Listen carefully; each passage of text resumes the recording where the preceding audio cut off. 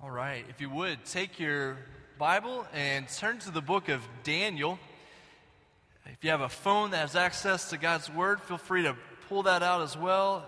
Daniel is in the Old Testament. Probably the easiest way to find it is if you open to the middle of your Bible. Sometimes you land in Psalms, sometimes you land in a book called Isaiah, but if you open to the middle and go to the right just a little bit, you'll go past a couple of books, Jeremiah, Lamentations, Ezekiel, and then you'll get to the book of Daniel. And we are going to begin a new series of messages over the next few weeks looking at the book of Daniel. If you helped out with Vacation Bible School last summer, you have a little bit of a head start because our kids learned about Daniel this past summer in Vacation Bible School. But we're going to look at it from a big picture in Big Church and think about how this scripture applies to our lives in the 21st century. Just to follow up for a second on what both of the Jameses said earlier in the service, the ladies' paint party that's coming up in 2 Friday nights, the proceeds from that are going to go toward a program that we're calling Backpack Buddies, borrowing from our friends at First Baptist New Orleans. But essentially, it is designed to provide food to under-resourced kids in local elementary who aren't able to have access to good food over the weekend. And so this will allow us to be able to provide some food to some of those kids. If you're interested in being involved with that and helping with that, we need some people who would be able to go out and purchase the food. Just take a list to the store and buy what's needed. We need some people who would be willing to pack the food in some of those bags. It wouldn't take very long, but just to be able to pack those bags and deliver them to the school. If you're interested in helping out with that, after the service, if you go through this door right here, my wife Amanda will be at the table to sign up for the paint party, and she'll also be able to give you some information about that food ministry.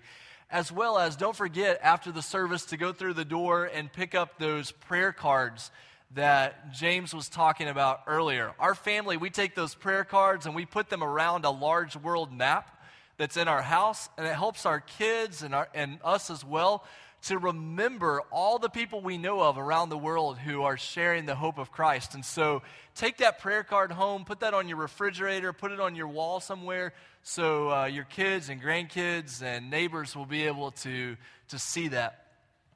All right, Daniel chapter 1. If you would, let's stand in honor of reading God's word. Daniel 1 is a rather long chapter. We're just going to read verses 1 through 9 right now, and then we'll cover the rest in summary a little bit later. In the 3rd year of the reign of Jehoiakim, king of Judah, Nebuchadnezzar, king of Babylon, came to Jerusalem and besieged it. And the Lord delivered Jehoiakim, king of Judah, into his hand, along with some of the articles from the temple of God. These he carried off to the temple of his God in Babylonia and put in the treasure house of his God. Then the king ordered Ashpenaz, chief of his court officials, to bring in some of the Israelites from the royal family and the nobility, young men without any physical defect, handsome, showing aptitude for every kind of learning, well-informed, quick to understand, and qualified to serve in the king's palace. He was to teach them the language and literature of the Babylonians. The king assigned them a daily amount of food and wine from the king's table. They were to be trained for 3 years, and after that they were to enter the king's service. Among these were some from Judah: Daniel, Hananiah, Mishael, Azariah. The chief official gave them new names. To Daniel, the name Belteshazzar; to Hananiah, Shadrach; to Mishael, Meshach; and to Azariah, Abednego. If you watch the VeggieTale movies, it's Shadrach and Benny, if you have trouble with those names. But verse 8, Daniel resolved not to defile himself with the royal food and wine, and he asked the chief official for permission not to defile himself this way. Now God had caused the official to show favor and compassion to Daniel. Father, we thank you for your word. We thank you for the story of Daniel, the way that it has the ability to speak to the mind of a child, and it has the ability to speak to us as adults who admittedly still act like children sometimes, but we need to hear your word in clear ways. Father, may we hear it and apply it to our lives today by the work of your Spirit. And we pray this in Jesus' name. Amen. You can be seated. How do we live for the Lord in a world that is opposed to him and to his ways? How do you live for a world, or how do you live for the Lord in a world that has been wrecked by sin? We see the results of sin through suffering. We see the results of sin through nations and families and individuals who live lives opposed to the ways of God. And the question is, how do we know God, worship him, and live for him in a world that is set up that way? But even as I ask those questions as a way to start a sermon series in the book of Daniel, what we have to remember is that people did not begin to turn against the Lord this past summer. The world didn't become wrecked by sin only beginning in the 20th century. From Genesis 3, people have been opposed to the ways of the Lord. He created people in his image to live for him and to bring him glory, to steward this world that he has created. And yet Scripture shows us what it looks like for people to turn against God, to go their own way, to try to live in this world that's been wrecked by sin and suffering. How do we do that? The book of Daniel probably does a better job than any other story or piece of Scripture to help us to answer that question in the 21st century of what does it look like to live for God in a world that is completely opposed to him. The reason it's so helpful is because Daniel and his friends are taken into a world, they're sent into exile into a world that is completely opposed to God and his ways. And the book of Daniel shows us what it looks like to continue to know God and continue to worship him in that type of world. If you look back in verse 1 of Daniel chapter 1, it says, in the 3rd year of the reign of Jehoiakim, king of Judah, Nebuchadnezzar, king of Babylon, came to Jerusalem and besieged it. You can see on the screen that if you're trying to get a feel for what's going on in world history, this is about the year 605 BC. Nebuchadnezzar has just won a crucial battle against the Egyptians at a place called Carchemish. He's come from that battle and he's moving in to take power, and he's going to come into Jerusalem and begin to besiege the city. And ultimately, in 586 BC, the temple in Jerusalem is destroyed, and Judah is essentially destroyed, never to be brought back again until you get into the late 1st century BC, and then the people begin to come back together. But there's something interesting that's happening here. If you were to ask a modern historian why Nebuchadnezzar was able to come in and defeat Jerusalem, the modern historian would say it was because he had a more powerful army. His strategy was better, his kingdom was more put together, his army was more powerful than what the Jerusalem people were able to put up. And so that's the reason he took Jerusalem. If you were to ask the ancient Babylonians why they were able to defeat Jerusalem, they would tell you it's because their gods were more powerful than the God of Jerusalem, who the people there called Yahweh. And they would say the reason we came in and destroyed Jerusalem is because our gods were better than their God. But if you were to ask the question of the Bible, why were the Babylonians able to defeat Jerusalem? It says, and the Lord gave Jehoiakim, king of Judah, into his hands. In other words, Nebuchadnezzar didn't defeat anybody on his own strength. The Lord was ultimately in control of what was happening here. And I realize that this is ultimately a matter of perspective, but it helps us to understand the book of Daniel. The book of Daniel is very similar to the book of Revelation in the New Testament, if you need a way to correlate the two. The book of Daniel is what we call apocalyptic literature. Apocalyptic is $1 million word that just means unveiling or revealing. Apocalyptic literature is designed to reveal something that you couldn't understand on your own or you couldn't see with your own eyes. And so the book of Daniel is designed to reveal something that is true about God and the work he's doing among his people, even though it didn't make sense to their eyes at that time.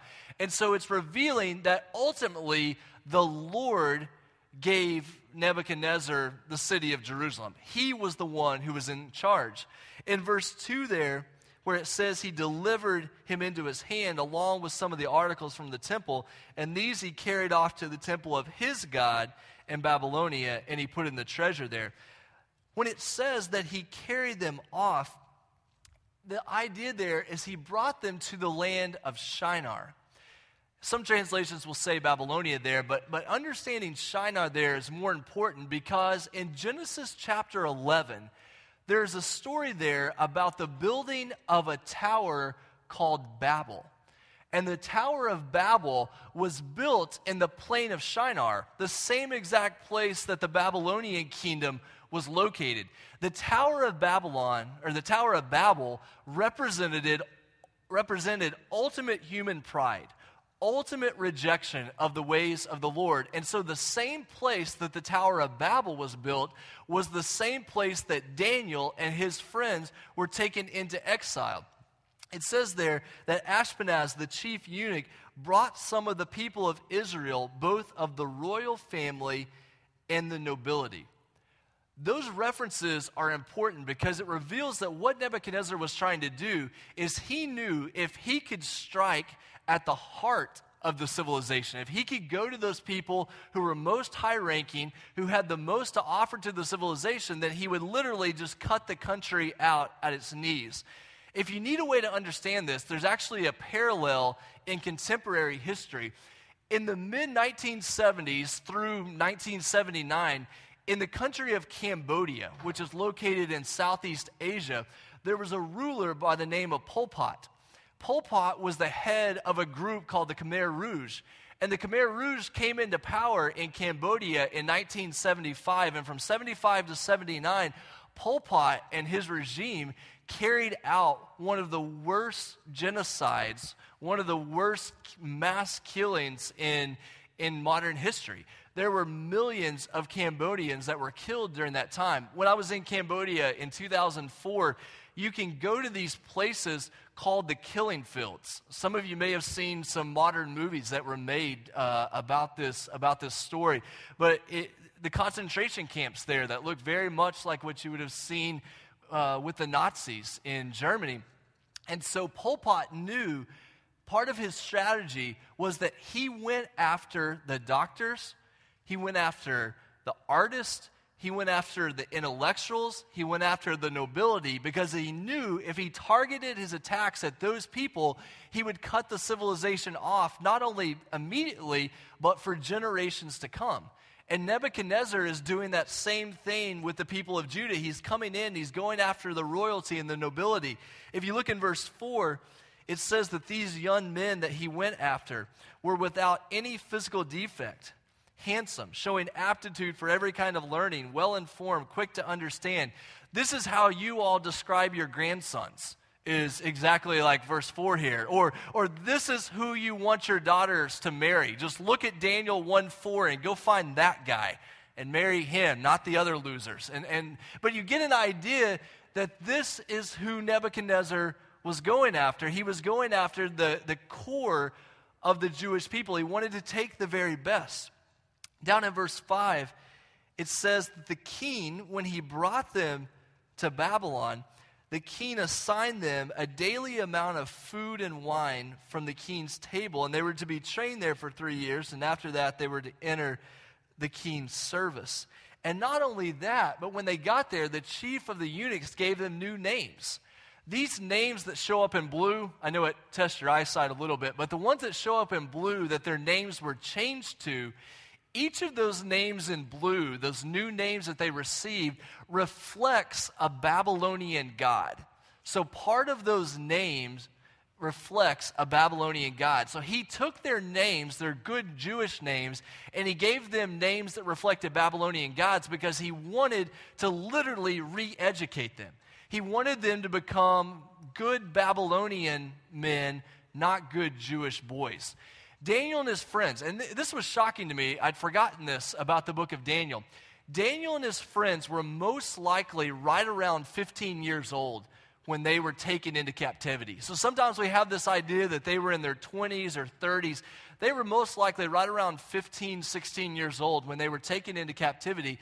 And they were taken there and they were taught all the ways of the Babylonians. They were given these new names, essentially to conform them to the pattern of Babylonian life. You get down there in verse 8 and you notice what Daniel does when he gets there. But Daniel resolved that he would not defile himself with the king's food or with the wine that he drank. Therefore, he asked the chief of the eunuchs to allow him not to defile himself. And God gave Daniel favor and compassion in the sight of the chief of the eunuchs. What we find out just a little bit later is instead of the king's food and the king's drink, Daniel asked for vegetables and water. Now, I have to be honest with you. My history with vegetables is very much a love-hate relationship. As in, I just love to hate them. I just want nothing to do with vegetables. I grew up in a family where we primarily ate fried food. We ate good Southern cooking, just good fried food. On the rare chance that we had a vegetable, it was probably fried as well. So that was kind of our approach. Amanda introduced me to a new way of eating that involved fresh green things and fresh red things. And so I've had to reacclimate my diet to be able to deal with vegetables. I'm doing a lot better. It's amazing what a salad can taste like when it's covered in bacon bits and croutons and dressing. It's amazing how it works out that way. So that's my relationship with vegetables. The point being, though, and sometimes our interpretation of Daniel falls off the wagon at this point, the story of Daniel is not primarily about your diet. The story of Daniel is primarily about defilement. Now, there are books out there about Daniel diets. Nothing wrong with those books. It matters what we eat. What we eat shows the way that we're seeking to glorify the Lord with our bodies. And I know that we could probably raise our hands and find 25 crazy diets that we're all on in this room right now. There's nothing wrong with that. Some of you may have done Daniel fast, where you only had vegetables and water for 10 days. You'd have to put me in a straitjacket probably if I tried that, but I haven't tried that in particular diet. But the point of Daniel is he does not want to eat these foods, not because he thinks they're unhealthy, but because they would defile him. Most likely the food that he was being offered had just before that been offered to an idol. That's the issue that Daniel's running into. If you need a New Testament relationship here, write down a note to go back and look at 1 Corinthians chapter 10. In 1 Corinthians chapter 10, Paul is talking to the people there about not being involved with food that has been offered to idols. Because these pagan religions, they would offer it as a sacrifice to their statue, and then they would take the food, this really good, high-quality food, and they would give it to whoever the high-ranking people were. And so Daniel was saying, I don't want this food because it's been offered to another god, to a false god, and I'm only going to follow the ways of my God. And instead of it getting him killed, he's actually given a chance to carry this out. And we find down in verse 17, you'll have to jump ahead maybe a page in your Bible or scroll down in your phone. But after Daniel and his friends survived these vegetables and water for 10 days, it says that they look healthier. Verse 17, to these 4 young men, God gave knowledge and understanding in all literature and wisdom, and Daniel had understanding in all visions and dreams. I highlighted the words God gave because those are the same words that showed up in verse 2 about how God gave the city of Jerusalem into the hands of Nebuchadnezzar. The story of Daniel 1 is that God is ultimately in control. He is the one who gives. He is the one who orchestrates these events. You get down to verse 20 in chapter 1, and it says, in every matter of wisdom and understanding about which the king inquired of them, he found them 10 times better than all the magicians and enchanters that were in his kingdom. And Daniel was there until the first year of King Cyrus, which was around 538 BC when the people were allowed to return to the land. So you see the way that Daniel is brought to this position of power. This story probably sounds familiar to another story that you've heard of in the Old Testament. It's the story of Joseph. Joseph was sold into slavery by his brothers. He goes down to the country of Egypt. He's faced with all of these temptations, and God is merciful to him, and he rises to a place of power. In the Old Testament, we're meant to read the story of Joseph and the story of Daniel together. Both of those stories help us to understand what it looks like for God's people to remain faithful to him in situations where everyone else around them is turned against the Lord. So that's our question. How do we live for the Lord in the 21st century in a world that is opposed to him and opposed to his ways? If you got a bulletin as you came in, or one of the worship guides as you came in, if you turn it over to the back, there are just a couple of notes that you can see that kind of guide us through this last part of the sermon. We're just trying to ask ourselves, here's Daniel 1. Here's this famous story of Daniel and his friends and them only eating vegetables and drinking water. But what does that have to do with us? The first thing that it has to do with us is Daniel 1 teaches us to trust the sovereignty and grace of God. Now, I know that sovereignty and grace sound like $1,000 church words, but they're actually very simple, and they're very foundational for us understanding what it means to relate to God. Sovereignty, and I think this is on your notes possibly, sovereignty is just the idea that God is powerfully in control even when life seems out of control. The term sovereignty sometimes can cause confusion, but sovereignty is meant to be comforting and it's meant to be awe-inspiring. We see in the fact that God is sovereign that he is perfectly in control of everything that is going on. He understands it, he sees what's happening, and he is in control of the situation, which means that we can trust him. The other side of that coin is that God is gracious. If you look on your notes, God's grace is that he gives good gifts for his glory and the good of his kingdom.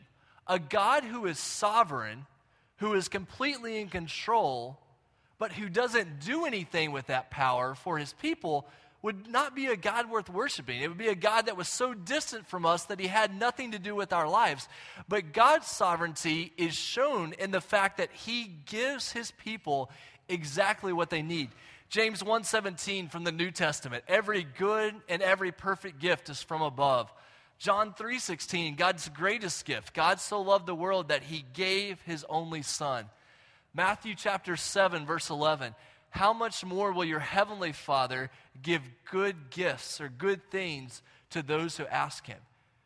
God, in his sovereignty, desires to give good gifts to his people, and he gives them exactly what they need to be able to follow him.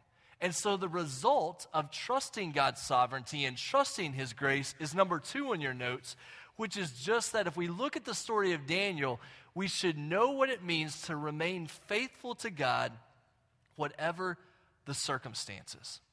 For Daniel and his friends, and I think that this will become even clearer in the years to come in our country, but for Daniel and his friends, there was no way for them to say that they believed something about God and yet it not show up in their actions. In other words, their beliefs about God were not simply these private things that they kept in their minds, but they were beliefs about God that came out in their lives and the way that they lived their lives. Their belief about God's sovereignty and their belief about God's grace was shown in their faithfulness to God, the way that they stayed true to him even in difficult circumstances. Let me give you a way to kind of hone in on this in your own life. We are very prone to saying things like, if you really knew my circumstances, then you would know why I'm not remaining faithful to God. In other words, if you knew what it was like at my workplace, you probably wouldn't remain faithful to God either. Or if you knew what it was like at my school with my friends, you would know it's not easy to remain faithful to God either. Or if you knew what it was like in my house, at my home, you probably wouldn't remain faithful to God either. What we're doing is we're allowing our circumstances to determine whether or not we're going to be faithful to God. And let me just say, your workplace probably is a difficult place to remain faithful to God. And your school probably is a difficult place. And your home probably is a difficult place. But what Daniel 1 reminds us is it's not our circumstances that determine whether or not we're faithful to God. It's God's character, that he is sovereign. and that he is gracious, and that he is good, and that he is worthy of worship, no matter what the circumstances of our lives look like. And the way that we get to this point of remaining faithful to God no matter the circumstances, the way we get to this point is we have to develop this foundation for our lives.